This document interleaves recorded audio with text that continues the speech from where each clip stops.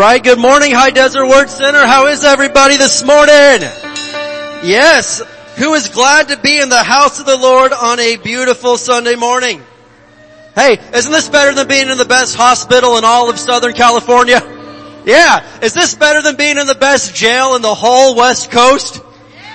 You're not sounding believable today. I said, who is glad to be in the house of the Lord this morning? Yeah, come on, yes. Well, praise God, we are going to have an awesome time today. We've got a lot of great stuff coming up. We're almost to fall time here, our favorite time of the year at High Desert Word Center. And so hold on to your seats. We got great stuff coming. But the first thing we're going to do this morning is speak some words of faith over the United States of America. Can you stand up with us this morning? Praise the Lord. We believe that America is coming to Jesus, and somebody would say, man, it doesn't look like that. Well, you keep your mouth shut because we walk by faith, not by sight. Am I right? Amen. Well, let's say this together and say it in faith and say it like you mean it. Father, we come to you in Jesus' name, and in unity we confess that Jesus Christ is Lord over the United States of America. We declare that righteousness, mercy, justice, and judgment from you shall prevail. We declare that America will complete her God-given mission to bring the gospel of Jesus Christ to the world. We push back the darkness of Satan from this nation and call for the light of Jesus Christ to invade the media and every home, church, and school, and every town, city, and state of this great nation, the United States of America. In Jesus' name, amen. All right. Can you remain standing this morning? Can you remain standing? I want to go ahead as a church family and pray for, again, our Christian brothers and sisters in Afghanistan. And I want to pray for our military and for the families of those that were killed this week. And we want to pray God's protection and mercy throughout the rest of this situation. And we just want to see some miracles take place. Amen. Mom, you want to go ahead?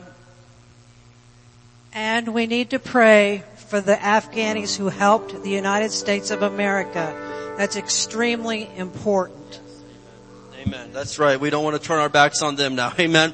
Let's go ahead and raise our hands as a sign of faith and unity. Father, in the name of Jesus, Lord, we thank you that you are good. You are a good God, and that right now you see the situation. We don't have to fill you in. We don't have to give you the news. You know all. You see all. And Lord, we thank you that you are there right now. Lord, we place a hedge of protection, Lord, first of all, over our military that's over there, God, over our United States Marines and the Army and the Navy and the Air Force and anyone else that's over there right now. We thank you that not another one of them is going to lose their life in this. Protect them in the name of Jesus Christ. And Lord, we pray for the people that helped us over there, God, the Afghan nationals that were interpreters and helped us in all these other ways. Lord, I pray for protection on them. Help us to get them to a place of safety. And Lord, we also especially pray for our Christian brothers and sisters over there right now.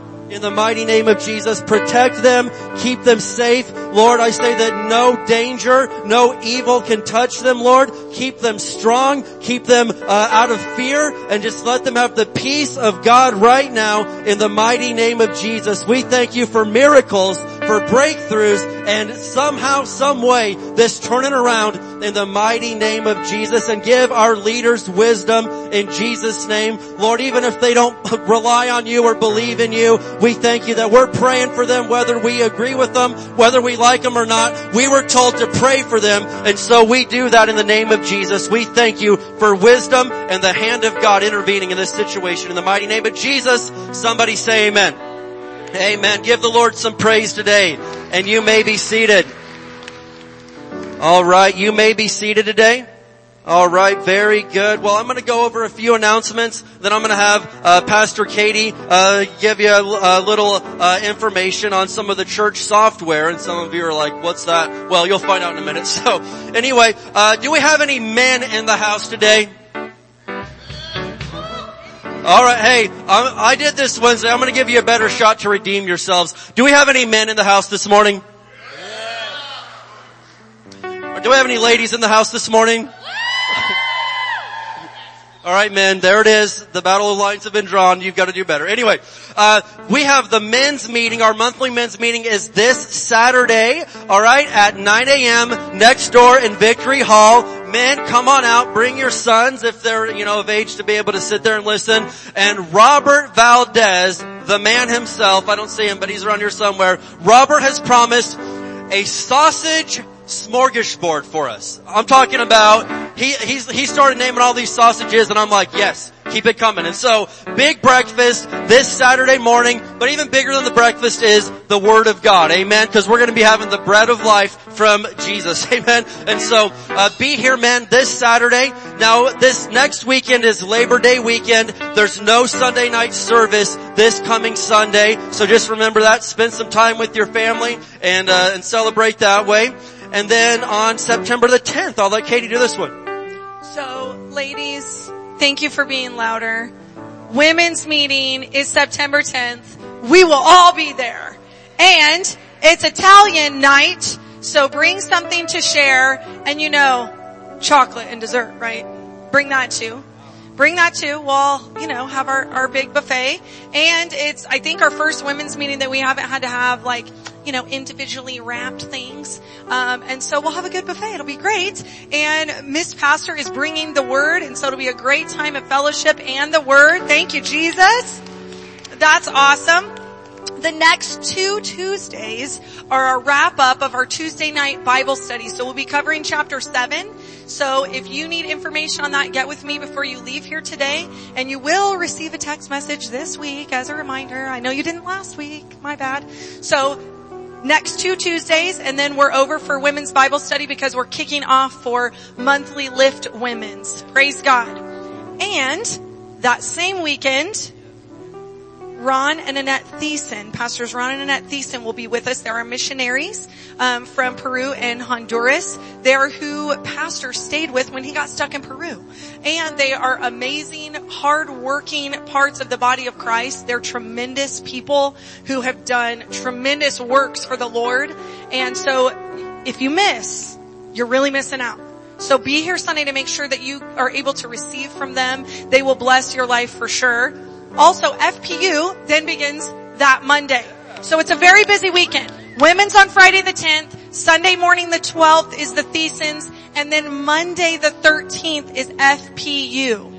If you need to sign up for Financial Peace University, or you need to get your money straight doing it God's way, you need to go to hdwc.org/FPU. hdwc.org/FPU to sign up. It'll walk you through the sign up on that. Then, this is almost the last one. September 19th is baptisms. Baptisms. I love baptisms. It's our opportunity to rejoice with you for your life being changed and all that God has done in you and changed you from. So baptisms are a really big deal around here. Sunday morning, September 19th, we'll be doing baptisms. There is a sign-up sheet on the info booth. If you have not signed up but would like to, make sure your name and phone number get there so we can get a hold of you and get you some additional details that you will need. Okay, now for some business. Are you ready for some business? You're going to listen to me even though it's a little boring? Nod your head and act like yes. Okay. All right. So we have a couple things going on. Our ministry of helps. That is where you help the church, where you get to be a part of the body of Christ, and each one of us get to serve Jesus with our gifts and talents and skills and abilities, and we get to minister to others. So it's extremely important that we all, once we're saved and discipled, that we get to serve. So our ministry of helps is what we call that particular area. Lots of you received this weekend incorrect text messages and emails with wrong dates and complete randomness. I'm sorry. We're working on some things. We have this software that allows us to communicate quicker and more easily with you. But because we made a mess, it did not communicate at all, really. It just made a mess. So I'm going to walk you through a little bit of what this looks like. If you're already serving in an area, you will understand this.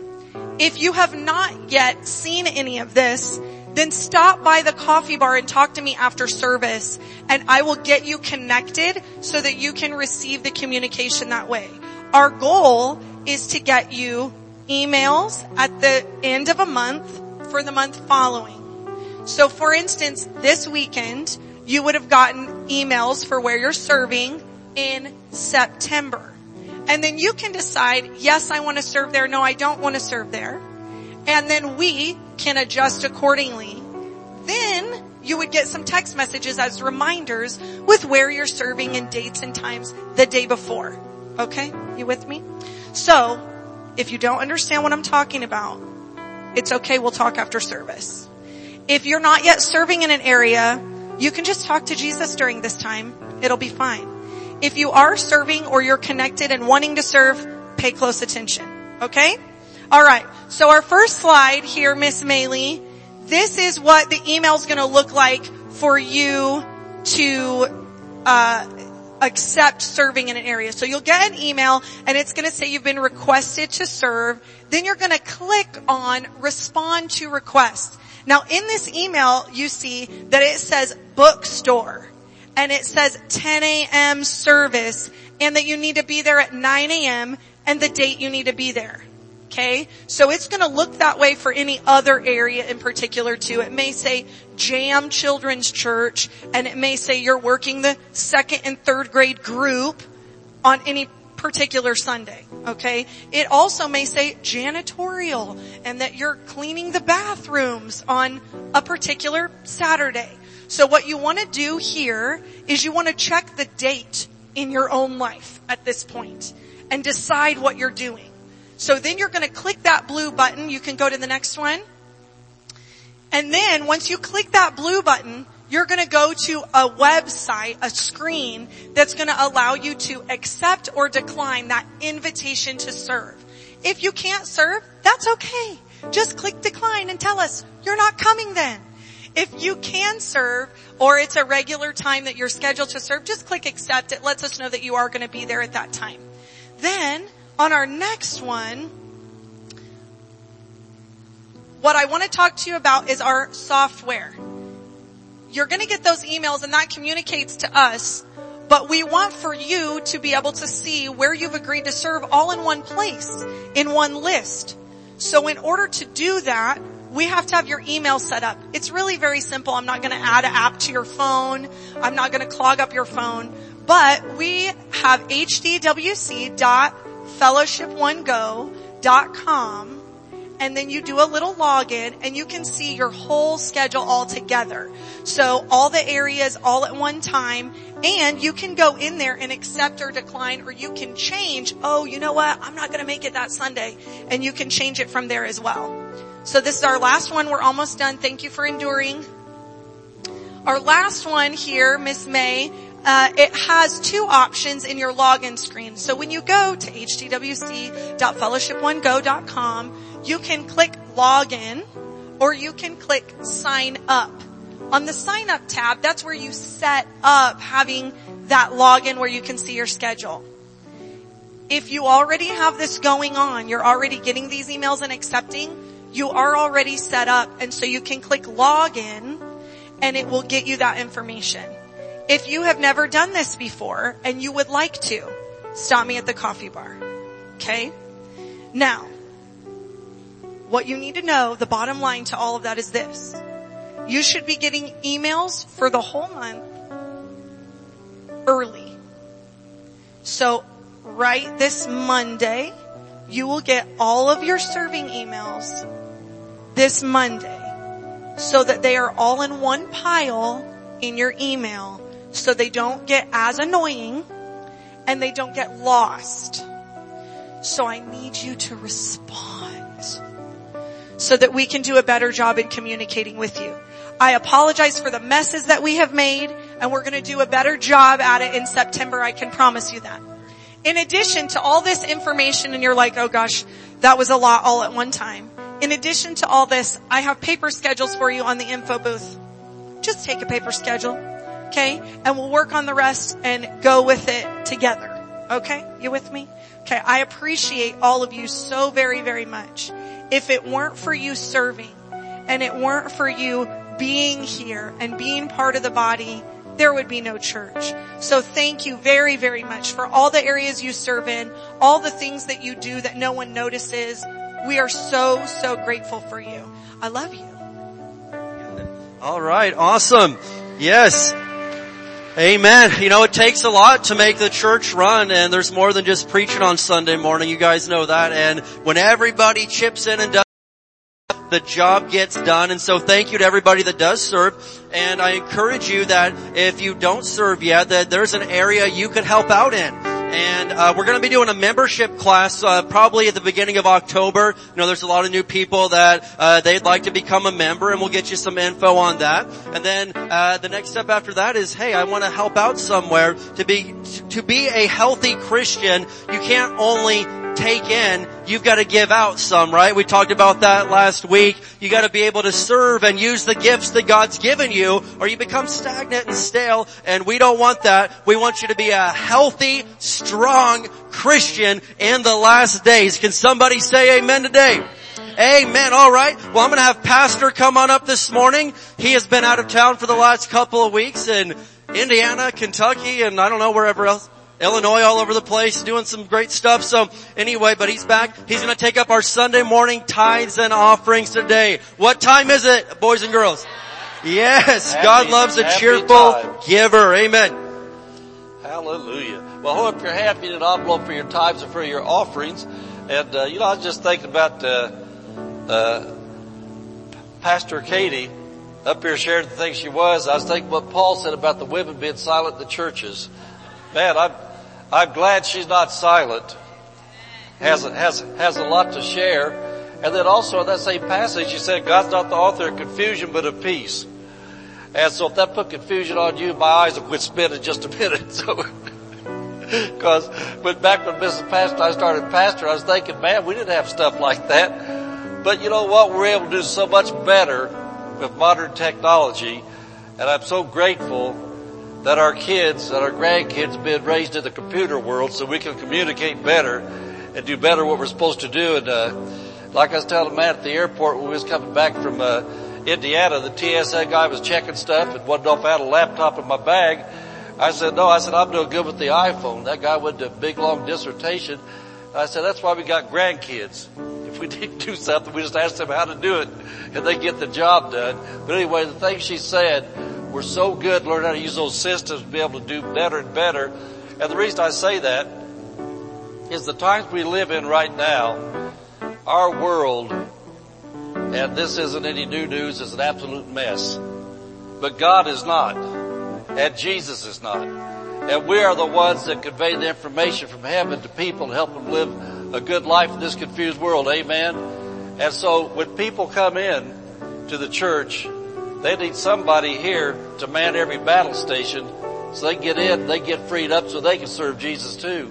And so it's so grateful to have people in those positions to be able to watch the kids, clean the church, do all those things so new people come into a place that has the peace of God in it.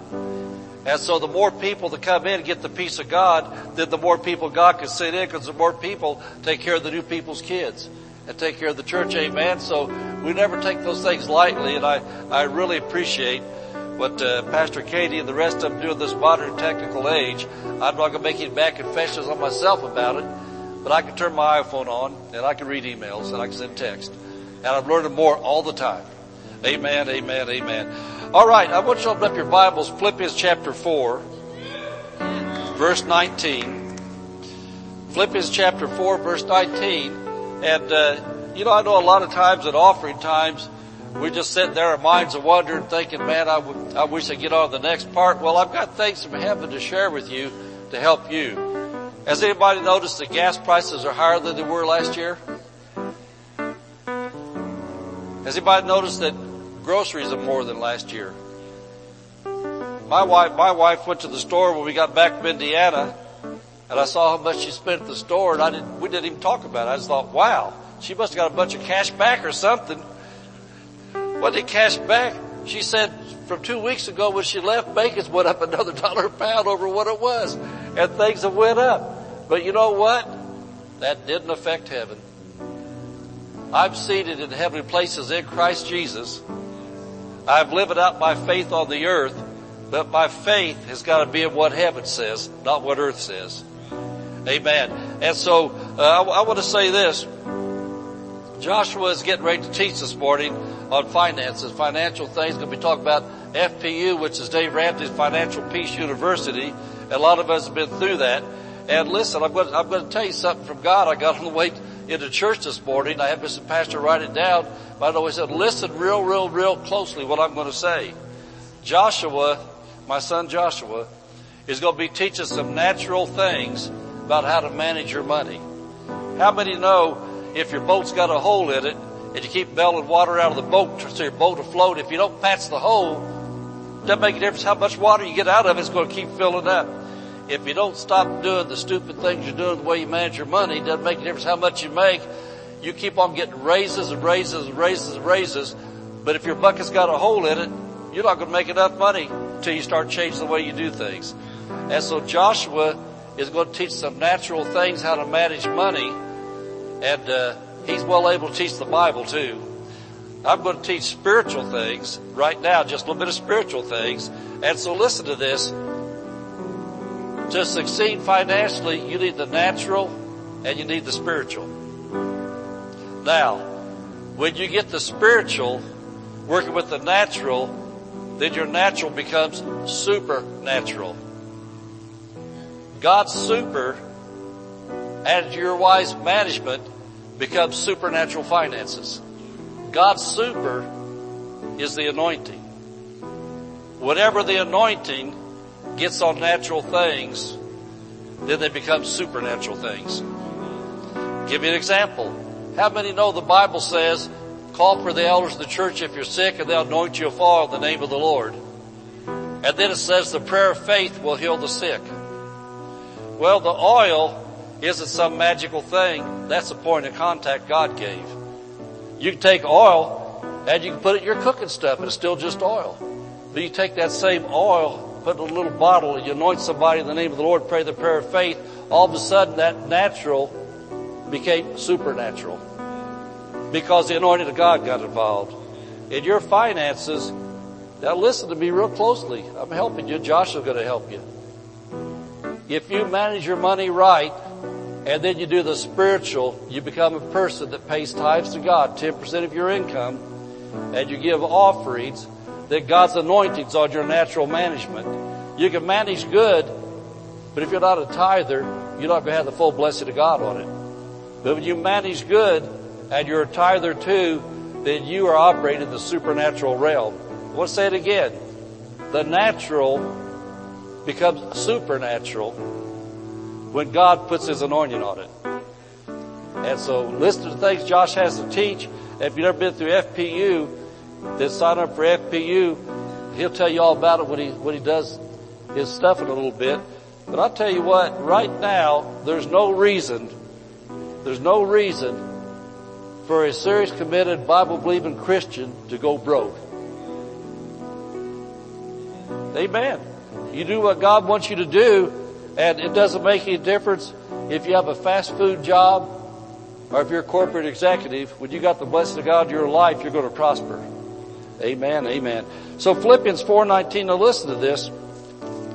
This is something else that's going to help you in the times we live in. He says, but. Everybody say but. That but right there is a key word, determines if you're going to prosper or if you're going to go broke. It says, but my God shall supply all your need according to His riches and glory by Christ Jesus. And so the times we live in, you've got to know how to use your but right. And I'm not saying something wrong there, but the but, you've got to you can use this but to your advantage. And what do I mean by that? I'll guarantee you, every day you're tempted to say these words I'm getting ready to say, or somebody that crosses your path is going to say these words. Did you see how high gas is? It went up again. Bacon went up again. Well, you know how much it costs to buy a pair of shoes now for the kids? And they're growing. Every time somebody tells you the bad news about what's going on, you immediately got to answer this but. My God shall supply all of my need. Somebody says, why, do you know what gas is down at Circle K right now? Gas is up to $4.99. But my God shall supply all of my gas for his riches and glory by Christ Jesus. What do you know? They just cut my hours. But my God shall supply all of my need according to his riches and glory by Christ Jesus. You need, if you're having trouble with your faith for money, you need to meditate on Philippians 4:19. You need to get that first word out there. You need to get that but become part of your conversation. You need to program yourself an automatic pilot. As soon as you're tempted to say how high whatever it is, well, immediately open your mouth and say, but my God shall supply all those shoes. But my God shall supply all that book money. But my God shall supply all that tuition. Whatever it is. And, let me ask you something. Are we faith people or are we fear people? All faith is having confidence that God has your future.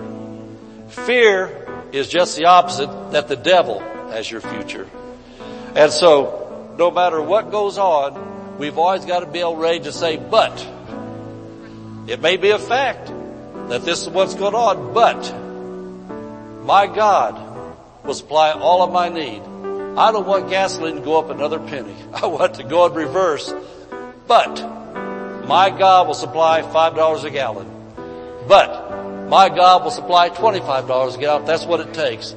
My God is a supernatural God. I'm a tither. I give offerings. And because I'm hooked up with God's plan, his anointing is on my money. God's anointing is on my car. God's anointing is on our groceries. God's anointing is on our grandkids. God's anointing is on our children. And guess what? God is not broke. Heard a man say one time that one of his company's names is El Shaddai, not El Cheapo. And so El Shaddai is my father. How about you? Everybody say, but my God shall supply all of my need according to his riches and glory, not according to what goes on in America. Amen, amen, amen. God's bigger than America. Hallelujah. Well, let's make our financial faith confession. And then if you'd like to, bring your tithes and offering up to the altar and worship God with it. If you're giving online and things like that, then you can walk up this way anyway. Just stay up here and worship up here at the altar with us. Amen. Let's say this together.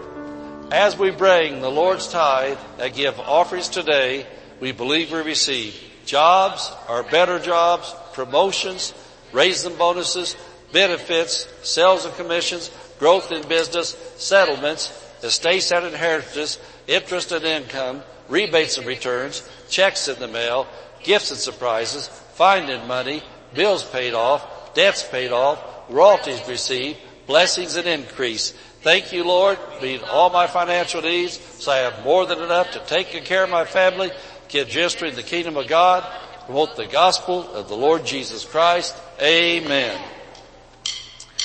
Okay, when you're done worshiping the Lord with your tithes and your offerings, join us up here at the altar and let's praise the Lord together on today. He does great things, amen?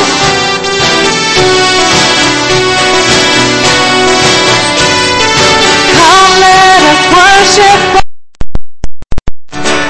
Come, let us bow. He has done great things.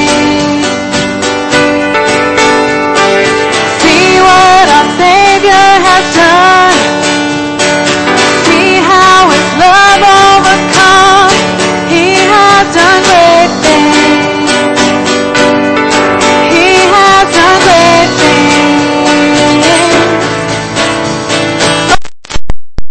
Heaven, you conquer the grave. You free every captive and break every chain. Oh God, you have done great things. We dance in your freedom.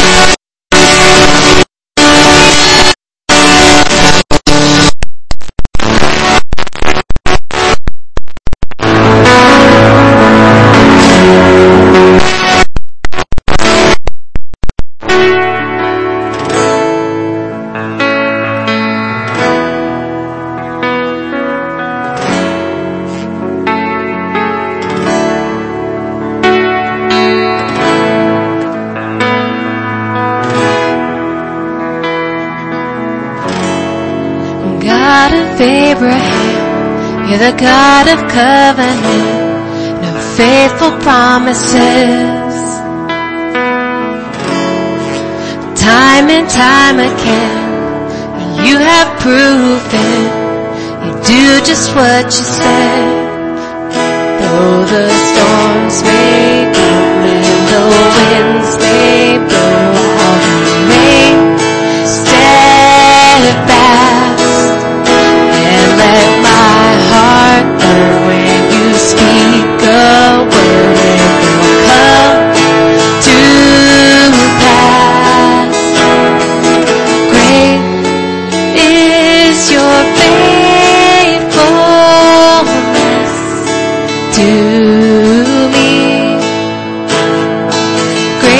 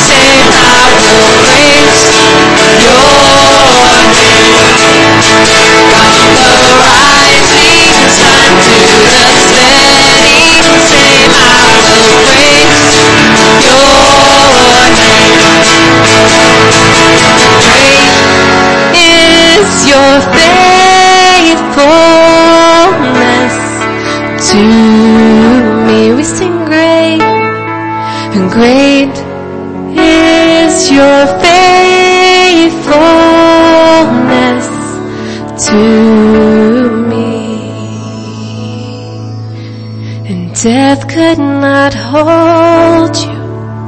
The veil tore before you. You silenced the boast of sin and grave. The heavens are roaring the praise of your glory. For you are raised to life again. You have no rival. You have no equal. Now and forever, God, you reign. Yours is the kingdom. Yours is the glory. Yours is the name above all names. What a powerful name it is. What a powerful name it is. The name of Jesus Christ, my King.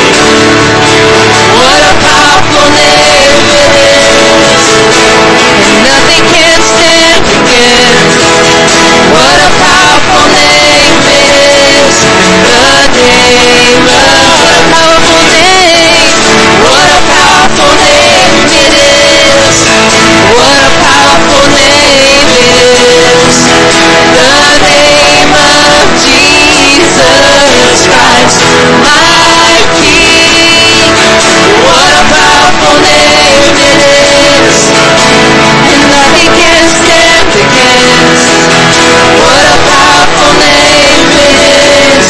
The name of Jesus. You have no rival. You have no equal. Now and forever, God, you reign. Yours is the kingdom. Yours is the glory. Yours is the name above all names. Let's sing beautiful. What a beautiful name it is. What a beautiful name it is. The name of Jesus Christ, my King. What a beautiful name it is. And nothing compares to this. What a beautiful name it is. The name of Jesus. What a beautiful name it is. The name of Jesus. Hallelujah, hallelujah. Jesus, we love you this morning. Jesus, we do declare that you are the name above all names. There is no name, there is no other word, there is nobody on the same level as you. And Jesus, we thank you that you love us, Lord, that you accept us, that you make us righteous because of your blood, and that you enable us, Lord, to go into the presence of God the Father. We thank you so much. We don't deserve it. It's not because we're all that. It's because you're all that. And we thank you, Jesus, that you love us and you look past any flaws and mistakes and imperfections, and you still forgive us when we call upon your name. We thank you. You are good, and your mercy endures forever. Hallelujah. Hallelujah. I want to encourage you this morning that you do need to be aware of the power that is in the name of Jesus. Amen. Because most Christians will say, oh yeah, no, there's power in the name of Jesus. But if you get the revelation in your heart, the power that is available to you, you rejoice. You do something with that power. Amen. Amen. I was thinking about in Luke chapter 10, Jesus sent out 72 disciples, and he's like, hey, go in my name and do these works. And the 72 come back and they were rejoicing. They said, Lord, even the demons, even the devil himself has to obey us when we use your name. They were shocked. And Jesus wasn't shocked. He said in Luke 10, I believe it's verse 18, he said, listen, I'm not ashamed or I'm not shocked about this. I saw Satan fall from heaven like lightning, and I have given you authority over all the works of the devil. You can walk among snakes and scorpions and the devil himself, and none of these things can injure you if you use my name. And so I encourage you this morning that if you have weapons formed against you, if you have some things going on in your life, quit sitting there and feeling sorry for yourself. Start using the name of Jesus. And I'm telling you what, the devil has to flee. The devil has to flee. And I got story after story, but I'm not going to cut into my brother's preaching time. We don't let him preach that often, so this is his day. I don't want to steal this from him, but I just want to tell you right now that you better know the power that's in the name of Jesus. Amen. If it could save you from hell, what could it do for you here on earth? Amen. Sickness has to flee. Poverty has to flee. Depression has to flee. Any weapon formed against you has to flee because of the name of Jesus. And don't you be ashamed about that name. Use it everywhere you go. Say His name. Say it loud. Say it proud. Say it so everybody around you hears it. Jesus saved you. Jesus healed you. Jesus restored you. Jesus picked you up. And you are not ashamed of the gospel. Let's give the Lord some praise today. Amen. Hallelujah. Lord, you are good. You are good, and your mercy endures forever and ever and ever. And we receive you into this place in Jesus' mighty name. Hallelujah. Praise the Lord. Amen. Well, I'll let you go ahead and make your way to your seats. Amen. I'm not going to get going here. Praise God. All right. Well, what a great time of praise and worship, man. There's just nothing like that, being in the presence of God. And man, as nice and fun as it is to worship on TV and worship at home, there is nothing like being in the house with the people, with the Father. Amen. There's just, you can't buy that. Amen. It's the presence of God together.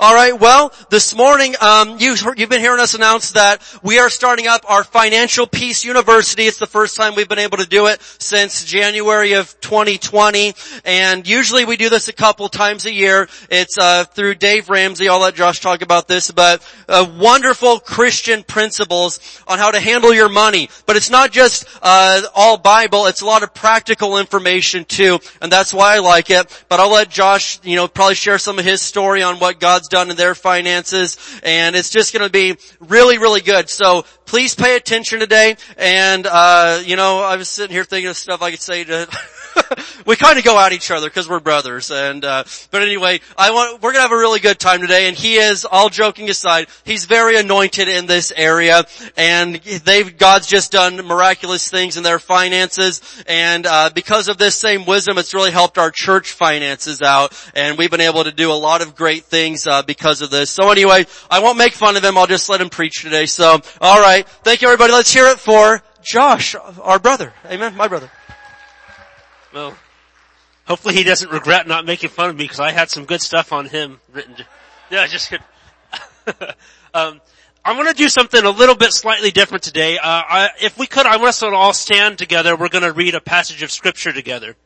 If you want, if you're able, you can flip over to Matthew chapter 25. And she's going to have it on the screen here. And it's a decent sized portion of scripture, but I figured we could stand and I'll read it. We'll stand out of honor of God's word. So we'll give you a second to flip there. We're going to read the parable of the talents. Yes. Good one, yeah. All right. We'll start here in verse number 14, and I'll read it for us. It says, "Again, the kingdom of heaven can be illustrated by the story of a man going on a long trip. He called together his servants and entrusted his money to them while he was gone. He gave 5 bags of silver to one, 2 bags of silver to another, and 1 bag of silver to the last, dividing it in proportion to their abilities. He then left on his trip. The servant who received the 5 bags of silver began to invest the money and earned 5 more. The servant with the 2 bags of silver also went to work and earned 2 more. But the servant who received the 1 bag of silver dug a hole in the ground and hid his master's money. After a long time, their master returned from his trip and called them to give an account of how they had used his money. Verse 20, the servant to whom he had entrusted the 5 bags of silver came forward with 5 more and said, Master, you gave me 5 bags of silver to invest, and I have earned 5 more. The master was full of praise. Well done, my good and faithful servant. You have been faithful in handling this small amount, so now I will give you many more responsibilities. Let's celebrate together. The servant who had received the 2 bags of silver came forward and said, Master, you gave me 2 bags of silver to invest, and I have earned 2 more. The master said, well done, my good and faithful servant. You have been faithful in handling this small amount, so now I will give you many more responsibilities. Let's celebrate together. And then verse 24. Then the servant with the 1 bag of silver came and said, Master, I knew you were a harsh man, harvesting crops you didn't plant and gathering crops you didn't cultivate. I was afraid I would lose your money, so I hid it in the earth. Look, here is your money back. Verse 26, it says, but the master replied, you wicked and lazy servant. If you knew I harvested crops I didn't plant and gathered crops I didn't cultivate, why didn't you at least deposit my money in the bank? At least I could have earned some interest on it. Then he ordered, take the money from this servant and give it to the one who has the 10 bags of silver. To those who use well what they are given, even more will be given, and they will have an abundance. But from those who do nothing, even what little they have will be taken away. And let's pray together. Father God, in Jesus' name, I just ask today that as I bring forth your word, you would help me to speak the words you would have me to speak. I ask that you'd help us all here to have attentive hearts and attentive minds to receive what you have for us, Lord. And ultimately, I ask that you'd just help us to grow and become more like you in the way that we handle our finances and just in the way that we live our lives. And we ask this all in Jesus' name. Amen. And you can be seated.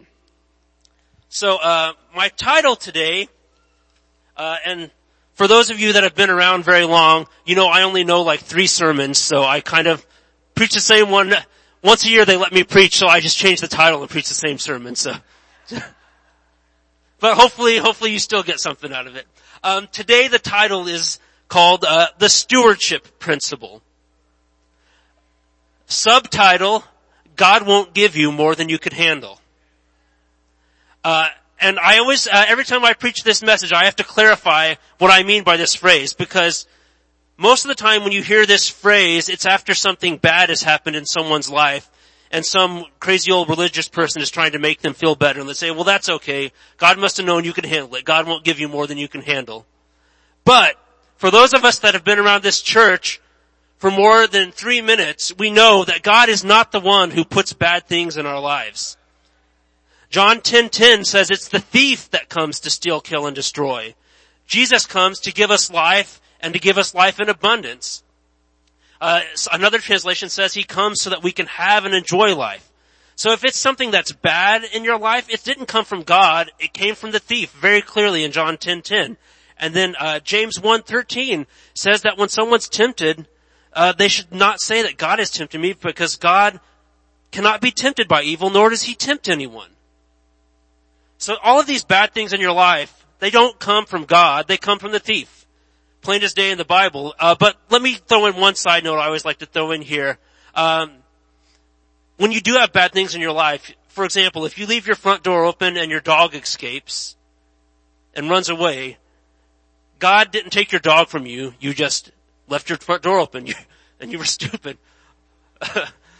Or if you have like, say, an old Uncle Chester who smoked 7 packs of cigarettes a day from the time he was 7 till the time he was 70, and then he dies of lung cancer. God did not single out Uncle Chester and throw lung cancer on him. He brought that on himself by smoking all those cigarettes. But anyways, besides all of that, God only gives us good things. James chapter 1, verse 17 says that every good and every perfect gift is from above, coming down from the Father of heavenly lights, who does not change like shifting shadows. So all of that out of the way, what do I mean then by God won't give you more than you can handle? And that's where I want to talk today a little bit about stewardship.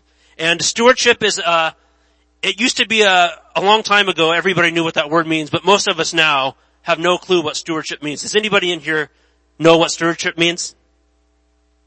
Like 3 people. So I just Googled stewardship just to see what it means. And it says the job of supervising or taking care of something, such as an organization or a property. So stewardship just means that you're taking care of something. So when you hear stewardship, it just means you're managing or taking care of something.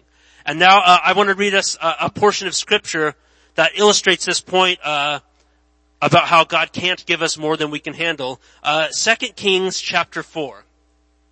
I think I'll just read it just for time's sake today. 2 Kings chapter 4, and we'll read verses 1 through 7.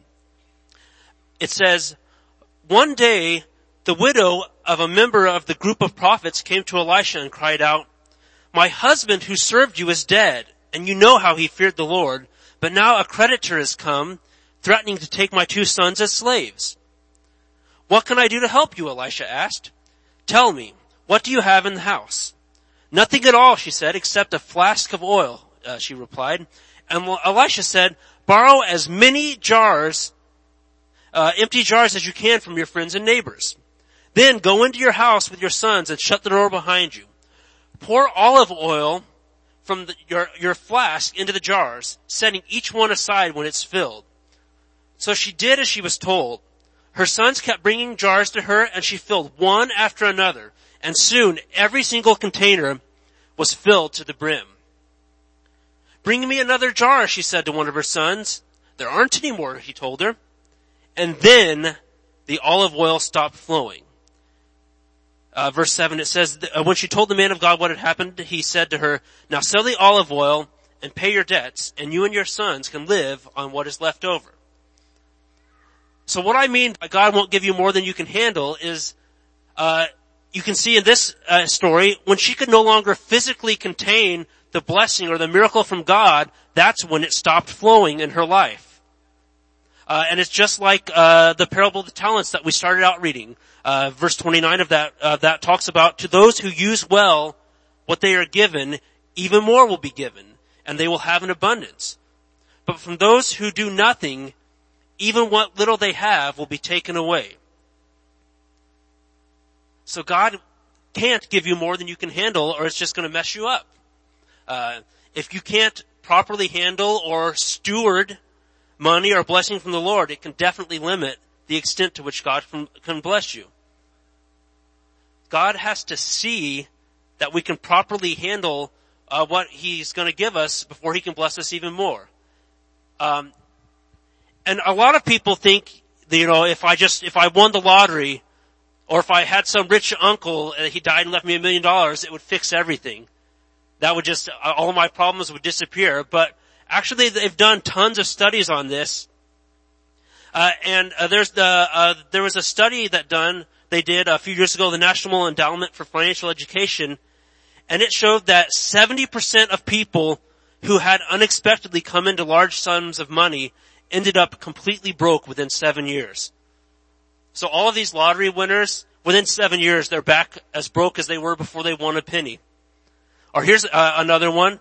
78% of NFL players are bankrupt, completely bankrupt within 12 years of retirement. So these guys make all these millions of dollars, and within 12 years, they have nothing to show for it. Or here's one, maybe it might hit a little closer to home. How many of us got stimulus checks a couple months back? Can anyone in here even tell me what you spent it on? Some of you. So yeah. Well, yeah, you've been through FPU, so you don't count. Just kidding. But a lot of people, it said the average check was $1,800. A lot of us got a lot more than that. And a lot of us probably have no clue what even happened to it. So the answer to your financial problems is not going to be some random unexpected windfall or money raining down from heaven. God can't bless you with more money if you foolishly handle it, because you'll end up just worse off than you were before. And this is something that my wife and I have seen in our life. Now, the Lord's always taken care of us. We've never been homeless or on the verge of salvation. But what? Salvation? Sorry, we've never been on the verge of starvation. We've got hecklers in the front row here. My own brother, nonetheless. Yeah. Yeah. But we always were able to eat, and we always had a roof over our head, but we were making some really stupid choices, and it definitely limited the way God could bless us. When we got married, we had only been married a few months, and we just started racking up credit card debt on the stupidest things. Like, I remember one time, we didn't have money to go, for dinner, so we decided, well, we'll just put it on the credit card. And then instead of going to McDonald's and spending $5, we're like, well, it's going on the credit card anyways. So we went and spent out like $100 on dinner and put it on the credit card. And we just did a series. At one time we forgot that rent was coming up, so we had to pay our rent on our credit card.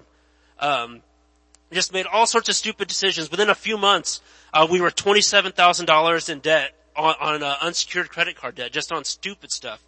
And we had to learn how to biblically handle money.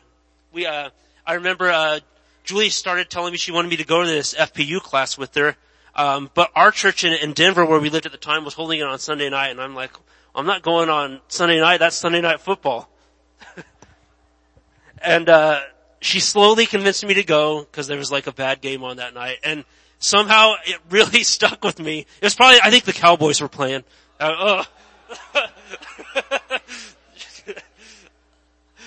But, she convinced me to go, and it really stuck with me, and, the next thing you know, I was the one dragging her to class. And we decided we were going to start paying off our debt. And we weren't making much money, but we're like, you know what? A lot of you have heard this testimony. We're like, we're just going to take our time and we'll pay it off as much as we can. But once, it's almost like God's like, okay, I see they're doing the right thing now. Unexpectedly, within a short period, we both got raises on our job and doubled our income within like a couple of months. And so, something we thought was going to take us like 3 or 4 years ended up taking us, Julie, how many months? 14 months. Yeah, I have it written down here. Within 14 months, we were completely debt-free other than our mortgage. And that's how Julie and I have been for over 10 years now. Not a penny of debt other than our mortgage. And as some of you might know, about 3 months ago, we actually paid off our mortgage.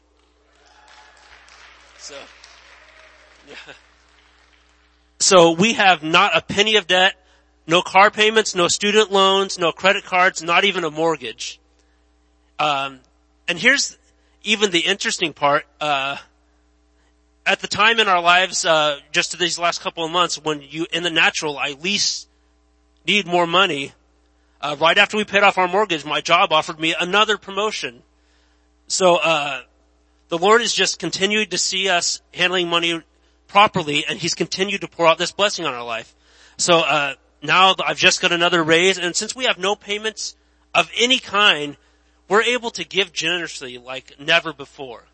And just like we were just saying in the financial faith confession, we have more than enough to take great care of our family and give generously into the kingdom of God. And I don't think if we were back, at home watching Cowboys games on Sunday Night Football and putting dinner on our credit cards, I don't think the Lord could have blessed us like He has. And so what I want to talk just for a few short minutes here, is, well then in that case, how do you handle money biblically?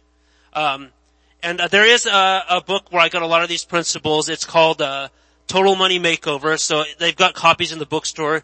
You can pick one up if you want. Or, at the end I'll talk about, FPU, which is a class, a 9-week class that discusses a lot of these things I'm going to talk about, in detail. But let's, talk for just a minute about how to, handle money biblically. The first thing that you need to do to handle money biblically is you need to get out of debt. Proverbs 22 verse 7 says, "The rich rule over the poor, and the borrower is slave to the lender." Anytime this is just one example, I could find a bunch of other ones, but anytime the Bible mentions debt, it's always in a negative context. The Bible doesn't have anything good to say about debt. It's nice to hear that the Bible says that, but it's not just the Bible that says it. It's, natural wisdom shows the same thing. They actually did a study a few years ago where they interviewed the Forbes 400, which are the 400 richest people in North America. And 67% of these people are first generation rich. That means 7 out of 10 of them didn't inherit a penny. They all made it, started at zero, and became the 400 richest people in America. And 75% of these people said the number one key to becoming wealthy is to get out of debt and stay out of debt. You have to get out of debt and stay out of debt, because if you're just throwing all of your income away on car payments, credit cards, whatever, you're not going to ever make any progress. So the first thing you got to do is you have to quit borrowing money if you want to get out of debt. You can't get out of a hole if you're continuing to dig out the bottom from underneath yourself. Dave Ramsey calls it having plastic surgery. And he does this thing where he has these gigantic, comically oversized scissors that he cuts up everybody's credit cards with. But you have to quit borrowing money. And just to be clear, debt is anything that you have payments on. If you can't pay cash, then you really honestly can't afford it. So that would be anything like student loans, 90 days, same as cash. My personal pet peeve is car payments, because cars go down in value. So you're putting your money on something, you're putting all of your hard-earned money on something that goes down in value. And just to show you how silly of a decision this is, the average car payment is $478. If you took $478 and you put it in some basic mutual fund type investment from age 30 to age 70, when you reach age 70 and it's retirement time, your car payment would turn into $5.6 million. That's pretty nuts to me. And or your $478 could turn your $20,000 car into a $5,000 car. So it's your choice. You want the $5,000 car that's, just going down in value, or all these millions of dollars for retirement. But if you avoid debt, there are going to be times that you're not going to be able to do things that you really, really desperately want to do. But you just got to learn how to say no. Because essentially debt is like the adult version of a 4-year-old throwing a tantrum in the grocery aisle because they want a candy or whatever. It's like, I want it. But you have to learn how to say no to yourself.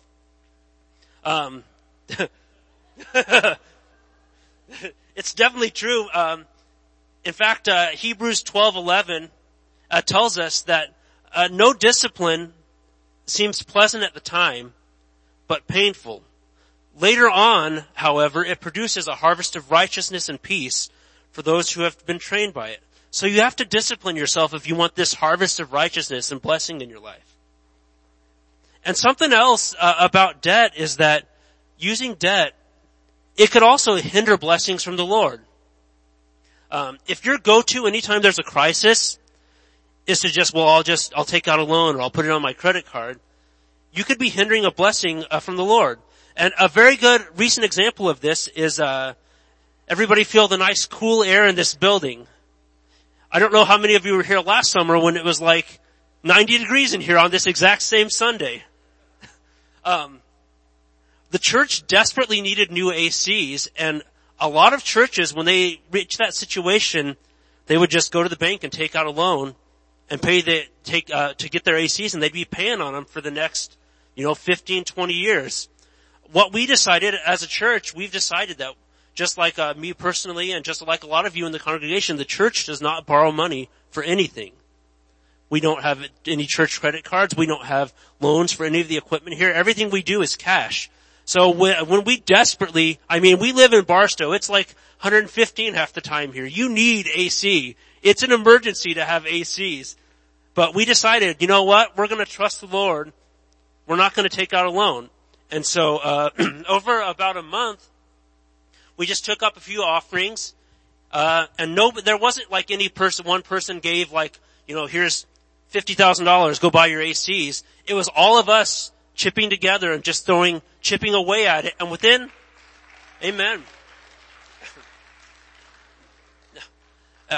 about a month, we had raised cash to buy all new ACs for the entire building. Amen. And if we had gone out and taken out a loan, God, that we would never have given God a chance to work like that. We'd just be paying away on it every month, which is what, unfortunately, a lot of us do in our personal lives. Well, I gotta have it, so you don't even give God a chance to work. You just go put it on the credit card. So ultimately, Matthew 6:24 says, no one can serve two masters.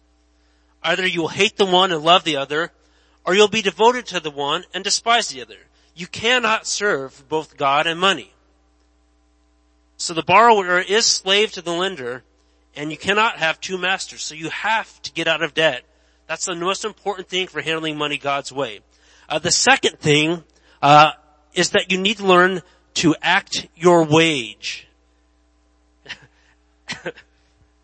And another way of saying this is that your income has to be more than your outgo. You cannot continuously spend more than you make. We're not in Congress. This is the actual real world. If you consistently spend more than you make, you're going to eventually end up bankrupt. Look here what Proverbs chapter 21 says. It says, and I'll just for time's sake, so we're not here all day, I'll read it. It says, the wise have wealth and luxury, but fools spend whatever they get. Fools spend whatever they get. So if you're constantly spending more than you make, the Bible here is calling you a fool. And it wasn't me, this is the Bible. So what we have to do is we have to learn to be content instead through Christ. Now, there's a real famous scripture, Philippians 4:13. Does anybody know what that one says? It says, I'll just quote it for those of us, maybe we don't all know it. It says, it's probably one of the most famous scriptures in the whole Bible. It says, I can do all things through Christ who gives me strength. And that's a very, very powerful verse. But a lot of people don't read the verses leading up to that to get the context of this verse. And so today, I'm going to do just that for you. In Philippians 4, verse 11, it says, this is the Apostle Paul speaking. He says, not that I was ever in need, for I have learned how to be content with whatever I have. I know how to live on almost nothing or with everything. I have learned the secret of living in every situation, whether it is with a full stomach or empty, with plenty or little. So he's learned the secret to living no matter what his circumstances are. And what is that secret? This is where verse 13 comes in. The secret to contentment is I can do everything through Christ who gives me strength.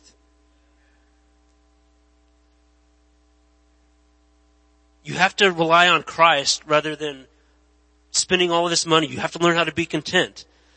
And like I was saying earlier, getting a huge raise isn't always the answer. Because you can't out-earn stupid decisions. You'll never make enough money to out-earn stupidity. Think of all these NFL players. The income is not their problem. They make plenty of money. And you see them on the news all the time, buying stupid cars and doing stupid stuff, and then they're all broke as soon as they're out of the league. As soon as their income source is cut off, they have no money to show for it. Something Dave Ramsey says is that it's stupid to spend money to buy things you don't need to impress people that you don't like. You have to learn to be content. And so, the rule of thumb we use is that if your broke friends are making fun of you, then you're probably on the right track. Julie and I have been teaching this course for several years. I remember when we were teaching it in Denver one time, we had this couple, come through our class, and they came from kind of a poorer family but in their culture, the way people, judged if you were doing good, with money or not was how many cars you had. And so there was a husband and wife and they had 3 cars. So one of them is just constantly parked. And so they decided, you know what, we're serious. We want to get out of debt, 3 cars with payments. We're going to sell one of these cars. And, as soon as they sold one of these cars, they had everybody at church, oh, are you guys okay? Do you need money for food or something? And it's just because everybody's like, well, if you don't have 3 cars, then there's something wrong with you. And so, when they learned, that if everybody's making fun of me, that probably means I'm on the right track. And you know what? They talked to us, a few months after that, and they were completely debt free. The first people in their family, they're now saving for retirement, and they've got a good life ahead of them. And it all started because they're doing things contrary to what everybody else was telling them. First Timothy chapter 6 verse 6 says, "Yet true godliness with contentment is itself great wealth." So true wealth is being content in God. It's not the material possessions you have. It's just being content with God. So you have to act your wage. Number 3 here, is you need to get on a budget. So this is something else Dave Ramsey says. He says, if you managed money for you Incorporated the way you manage money for you now, would you hire yourself or fire yourself? So if you were in charge of managing money for a company called You Incorporated, and you did the same job you're doing for your personal finances, would you hire or fire yourself? And I think a lot of people would unfortunately have to fire themselves. It's kind of like the parable of the talents we were reading earlier. The manager who went away, he wanted someone that were actually going to do something with his money rather than just whatever, stick it in a hole in the ground. Let's look here at Luke chapter 14. And I'm trying to have lots of scripture in here so you can see that these are biblical principles. It's not, and a lot of them you would think are common sense, but they're biblical principles. These are all straight out of the Bible. Luke chapter 14 and verse 28. And this is Jesus. He said, "But don't begin until you count the cost. For who would begin construction of a building without calculating the cost to see if there is enough money to finish it? Otherwise, you might complete only the foundation before running out of money, and then everyone would laugh at you. They would say, 'There's the person who started that building and couldn't afford to finish it.'" So you have to have a plan for your money. And something that I've heard said is that a lot of people don't like the idea of doing a budget. Maybe they feel restricted or whatever. But honestly, a budget is just telling your money where to go instead of always asking where it went. It's having a plan for your money instead of just wondering all the time where it went. So what you need to do is every month from now on, you need to do a written budget. If you're married, you need to do it with your spouse so you're on the same page. Because if not, you're going to be completely opposite directions. One of you trying to mess up the other one's plan or something. But you have to do it together with your spouse, and you need to stick to it. And it's important that you do it with your spouse and that you stick to it. And we won't cover. I've done lessons where I've got up here with a whiteboard and showed us how to do a basic budget, and we won't do that today. But if you want to learn more about it, come to this FPU class, and I'll talk about that more in a minute. But it's going to show you how to do a budget and how to work it with your spouse, or if you're single, how you can work it as a single person. Because when you have this plan for your money, you'll feel like you've gotten a raise. Because you'll find little areas that you didn't realize you were spending in, or you'll find ways you can cut bills. So you need to get on a budget and stick to it. The next thing you need to do is you need to, number 4, save money. Proverbs 21 verse 20.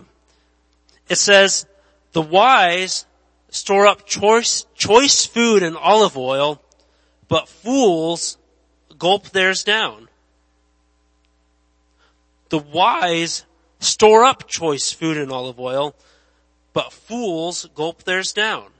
And this is, once again, if you read the book of Proverbs, it uses that word fools a lot because it's talking about people who just have no control, have no self-control, no discipline. And so we need to not be fools. We need to save our money. Now, there are 3 main basic reasons to save. The first one is you need to save for emergencies. There was a recent study done where they showed that 63% of Americans couldn't handle a $500 expected bill. Like if they get a $500 bill in the mail that they weren't expecting, they have no clue what to do. And it's going to just really throw them off. And that's not good. So that's why you want to save for emergencies. You need to start. If you take FPU with us, you'll learn that the first thing we're going to do is just save $1,000. And it sounds like, some people it sounds like a lot. To some people it doesn't sound like very much at all. But you start by saving $1,000. And then we're going to move on and pay off all of our debt and everything. And after you pay off your debt, you're going to, bump up your savings to get 3 to 6 months worth of expenses. But you have to save for emergencies.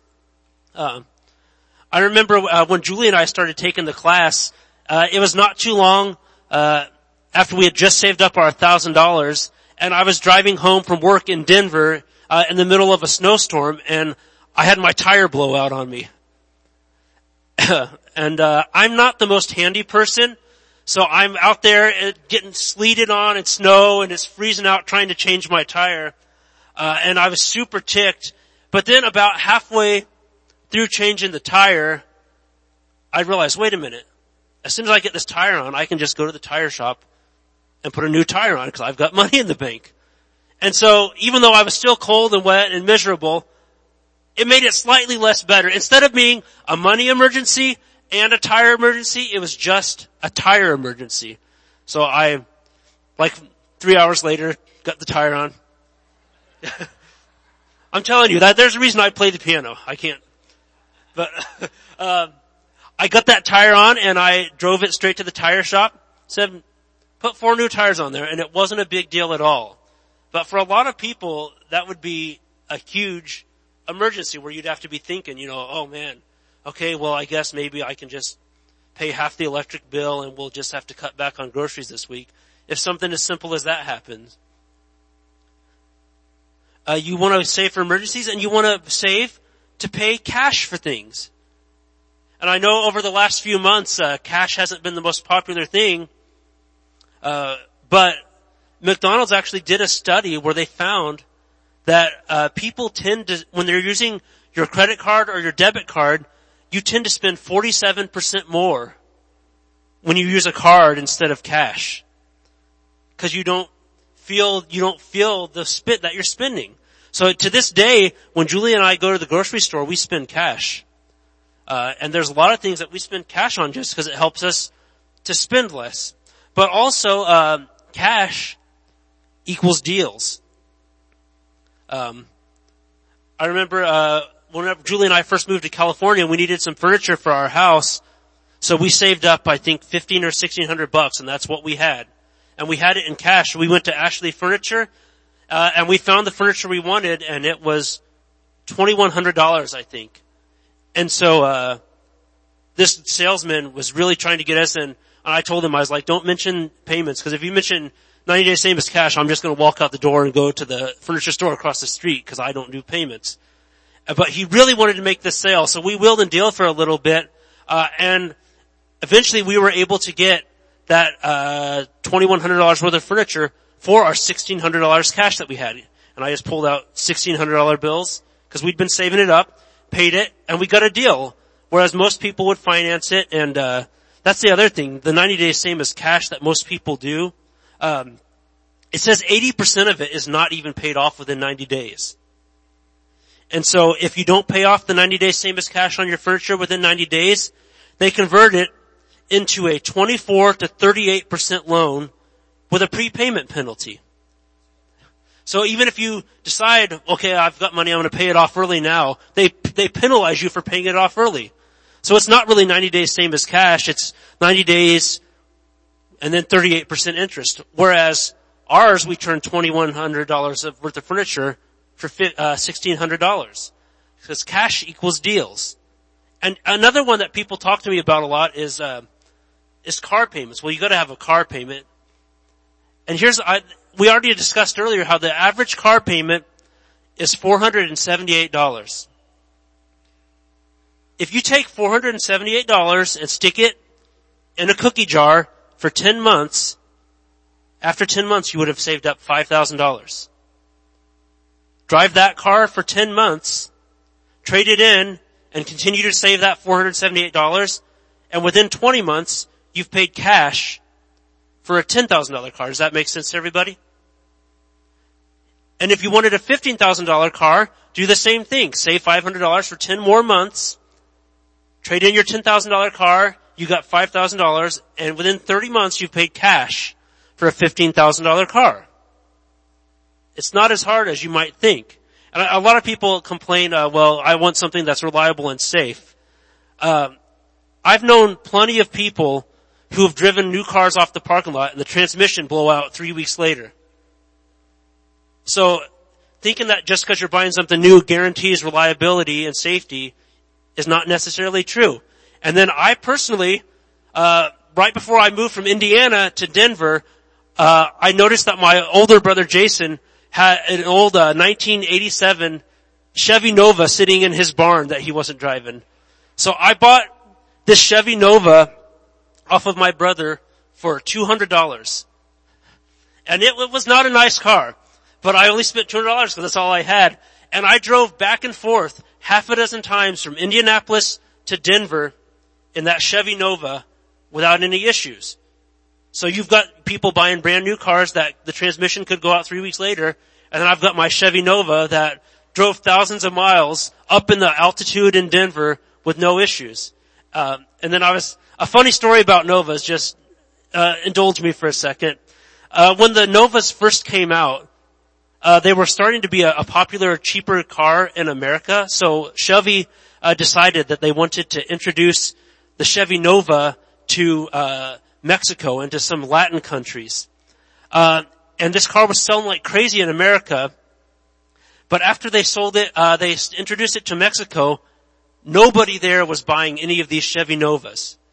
And they couldn't figure out why. So finally, they asked someone that actually spoke Spanish, and evidently Nova in Spanish, and maybe I've got the story wrong, but Nova in Spanish means no go. So they're trying to sell these cars, and it's the Chevy no-go. So nobody in Mexico would buy these cars. It has nothing to do with anything, but when I think of my Nova, I think of that. So save to pay cash for things, and the third thing is you want to save to invest. Proverbs 13:22 says that good people leave an inheritance to their grandchildren, but the sinner's wealth passes to the godly. And investing is not as complicated as you might think. You can take something as simple as $100 a month, like some of us spend that much on Starbucks. You probably heard this said before. If you take $100 a month and stick it in just a basic mutual fund from age 30 to age 70, at age 70, when you're ready to retire, it would be $1.1 million. So for $100 a month, all of us in here could retire as millionaires. There's no reason for any of us to retire broke. Save to invest. The last thing that you can do with money, and this is the most fun, is that you can give money, number 5. And we won't spend a ton of time on this one because you guys, probably any one of you that have been here for more than 3 weeks could get up here and talk for an hour on giving because we are such a big church on giving. We love to give. But Acts 20:35, it says to remember the words of Jesus. It's more blessed to give than to receive. Being able to give anytime you want, whatever you want without worrying about it is literally the most fun that you'll ever have with money. Something that Dave Ramsey says that if you eat enough lobster, eventually it all starts tasting like soap. Because eventually it's not fun to just buy a lot, go out to eat all the time and spend stuff. It's more fun, it's more blessed to be able to give than to receive. So, I guess to wrap it all up, really finance is just 20% knowledge, but it's really 80% behavior. If you don't do these principles, then they're not going to work. James 1:22 says, but don't just listen to the God's word, you must obey what it says. Otherwise, you're only fooling yourself. There's that word fooling again. If you don't do these principles, you're just fooling yourself. So, if you want to learn even more about these principles, you can, like I've said, you can buy this, Total Money Makeover book in the bookstore, or you can come to Financial Peace University, which is just a 9-week class where we dig into this. We dig into budgeting, into getting out of debt, into how you can invest, like we were just talking about. It digs into a lot of that stuff. It's a 9-week course. You can sign up, at hdwc.org/FPU. And there, you do have to buy the course. It's not my course. It's someone else, it's Dave Ramsey's course. And they've got, I think it's actually on sale right now until the end of the month. So if you're interested, I would check it out today, hdwc.org/FPU. But we're gonna do it on Monday, September 13th will be our first class. A lot of times, we do it on Sundays or Wednesdays, but then I found out that a lot of the people at church can't come because they're working in the nursery or something, and so I wanted to do it on a Monday night this year, so anybody that wants to come can come. I'm going to try to have childcare for anybody that needs childcare, but it'll be like $2 per child per night. But if you're on the fence about it, then I would encourage you, just come check out the first class for free. It's going to be on the 13th at 6 p.m., and I do have a quick video I want to show that just shows a little bit about this, if I can have Maylee hit that, and then I'll probably have Pastor Dave come up if he wants. Let's go ahead and watch this video. Most stories that have a happy ending don't feel like it along the way. We borrowed for everything. Want a new couch? Go finance it. Want a new TV? Go finance it. Want a new car? Go finance it. My whole philosophy was credit cards. I'll just work another week. Swipe the card. Everything kind of started to crash. We started to see our marriage drop away. I personally owed $750,000 in debt. I was totally hopeless. You need to decide if you want to be wealthy or if you want to look wealthy. When somebody told me about FPU, I grabbed hold of it like a life preserver. It gave me hope that we could make our marriage work. Knowing where your money's going is a huge life changer. Nobody owns me anymore. Nobody. It opened up communication big time. All of a sudden we were back together on a crusade. We changed our family tree. I am here to do my debt-free screen. Yeah, how much have you paid off? $456,000. $89,000. $120,000. $394,000. 3, 2, 1.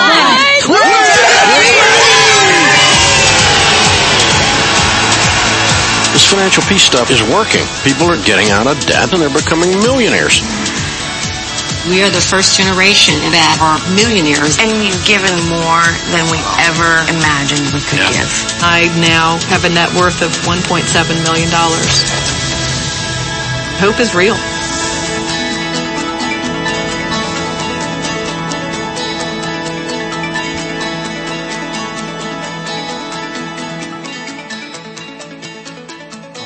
All right. Praise God. Amen. Well, did anybody learn anything today out of that was good. That was awesome. And I really think that, hey, if you even feel anything at all in your heart of God tugging on you to go, just go. 9 weeks and it'll change your life. Absolutely. And Josh made so many good points there, but I know it's real easy to think that, hey, if I just earned more money would take care of it. But if we just mismanage more money, we're in the same spot forever and ever, and we're ready to move forward. Amen. Can we stand up together today? Amen. Let's give God a hand and give Josh here a hand for sharing. Amen.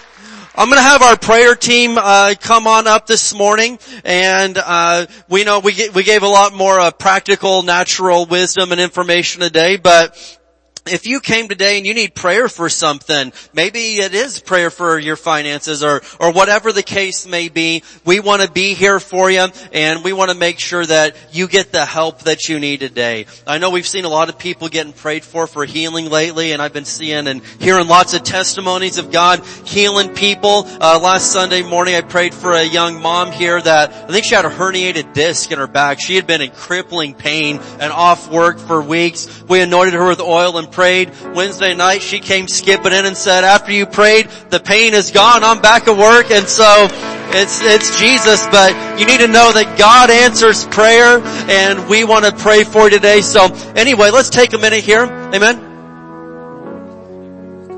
Nick has a testimony? Alright, hey, I've got a minute. Hey, where's Nick at? Hey Nick, come on up, alright? My dad tells me that Nick has a testimony, so I want to hear this impromptu testimony. Amen. Amen. Nick this is a good young man right here. He's a godly man, raised in a godly family, and it's just so cool to see everything the Lord's done in this guy's life. But I have no idea what this testimony is. This is new to me.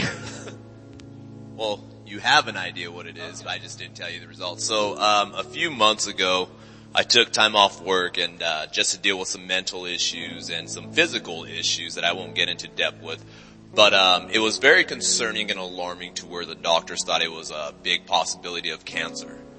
And, before I went even got tests done, I went straight up to Pastor Dave, and I believe in God's word 100%, how as strong as it is. It's powerful what God can do. I went to Pastor Dave. I was looking for Pastor Bernie and Mrs. P as well, because it says go to the elders for prayer. Have them lay hands on you and let them do the healing. And our pastoral staff that we have here, it's so powerful. Pastor Bernie's prayed over me for multiple things. At one point in time, I tore ligaments in my bicep into my forearm, and it was swollen. I went up to him swollen. He gave me these scriptures to fall on, and he goes, pray all night. First thing you do, wake up in the morning, I don't care what you're feeling, pray and believe. And I woke up the next morning to the swelling completely gone, to full functioning of my arm, and it was unbelievable. But anyways, I don't want to take too much time. Going up to Pastor Dave and asking, hey, this is what's going on, this is what the doctors believe, this is what they're telling me. I want to beat this before we even start the test. I want to beat it and eliminate and get rid of everything possible that they're thinking is going on. So I just got results back last week Friday. Going and get results of all these tests that they did for months. They told me, we've never seen such a healthy body. Your numbers are excellent. They couldn't be any better. Like they go, whatever was going on, there's no trace of anything in your body that we could find that you first started coming to see us. We can't find no symptoms of anything that we've been talking about. Your numbers are just miraculous. And they're like, whatever you're doing, keep doing it. And I'm laughing. I'm like, I'm not doing nothing. It's all God. I have literally done nothing. My diet didn't change. I've been eating out with my wife and eating, I want to say horrible, I love vegetables, but eating horrible, I'm like, nothing's changed. I should have cholesterol or something or whatever. But anyways, God has definitely removed all possibilities of anything negative in my body, and I just want to thank you for laying hands on me and everything that God has done. So that is the testimony. Amen. Hallelujah. Hallelujah. It's all Jesus. We know that. It's not any one of us. It's all Jesus. But praise the Lord. I'm going to have Josh lead us in some worship, Josh and Katie here. And so worship God where you're at. Thank Him for what He's done in your life. But if you need prayer, come up and let us pray for you today. Amen. Let's do this. Great is your faithfulness to me. Great is your faithfulness to me. From the rising sun to the setting same, I will praise your name. Great is your faithfulness to me.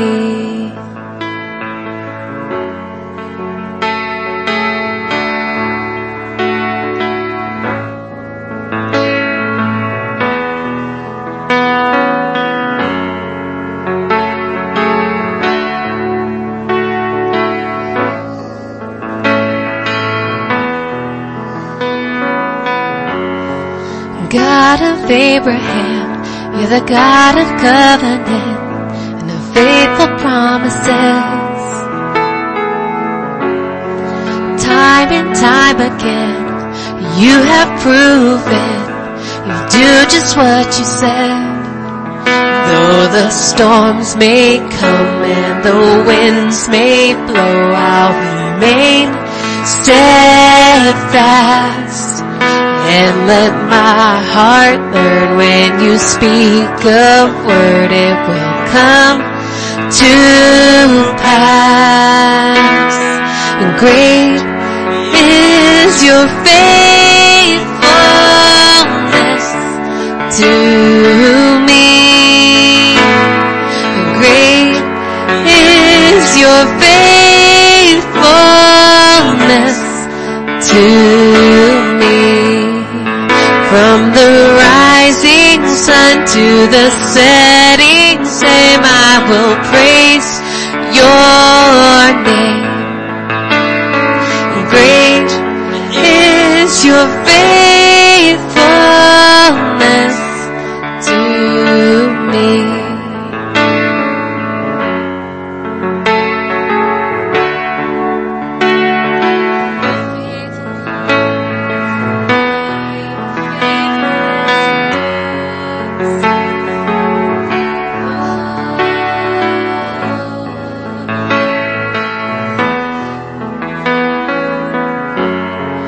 God, from age to age, though the earth may pass away, your word remains the same.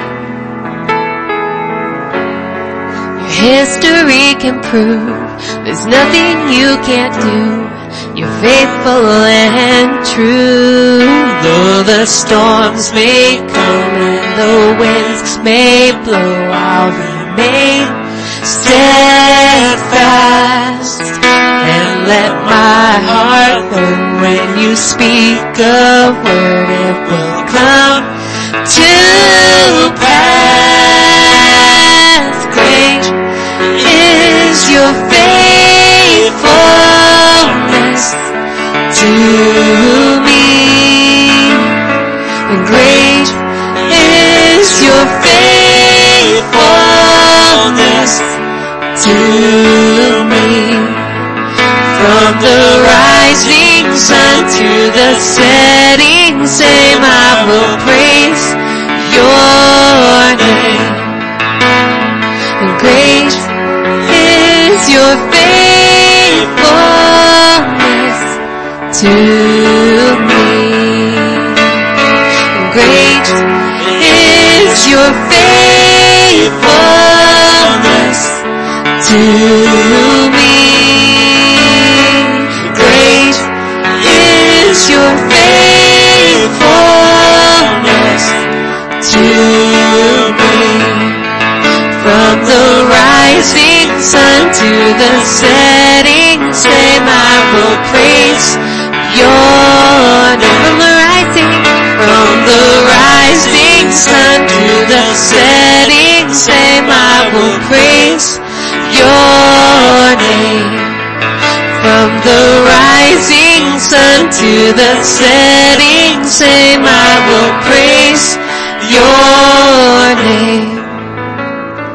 Great is your faithfulness to me.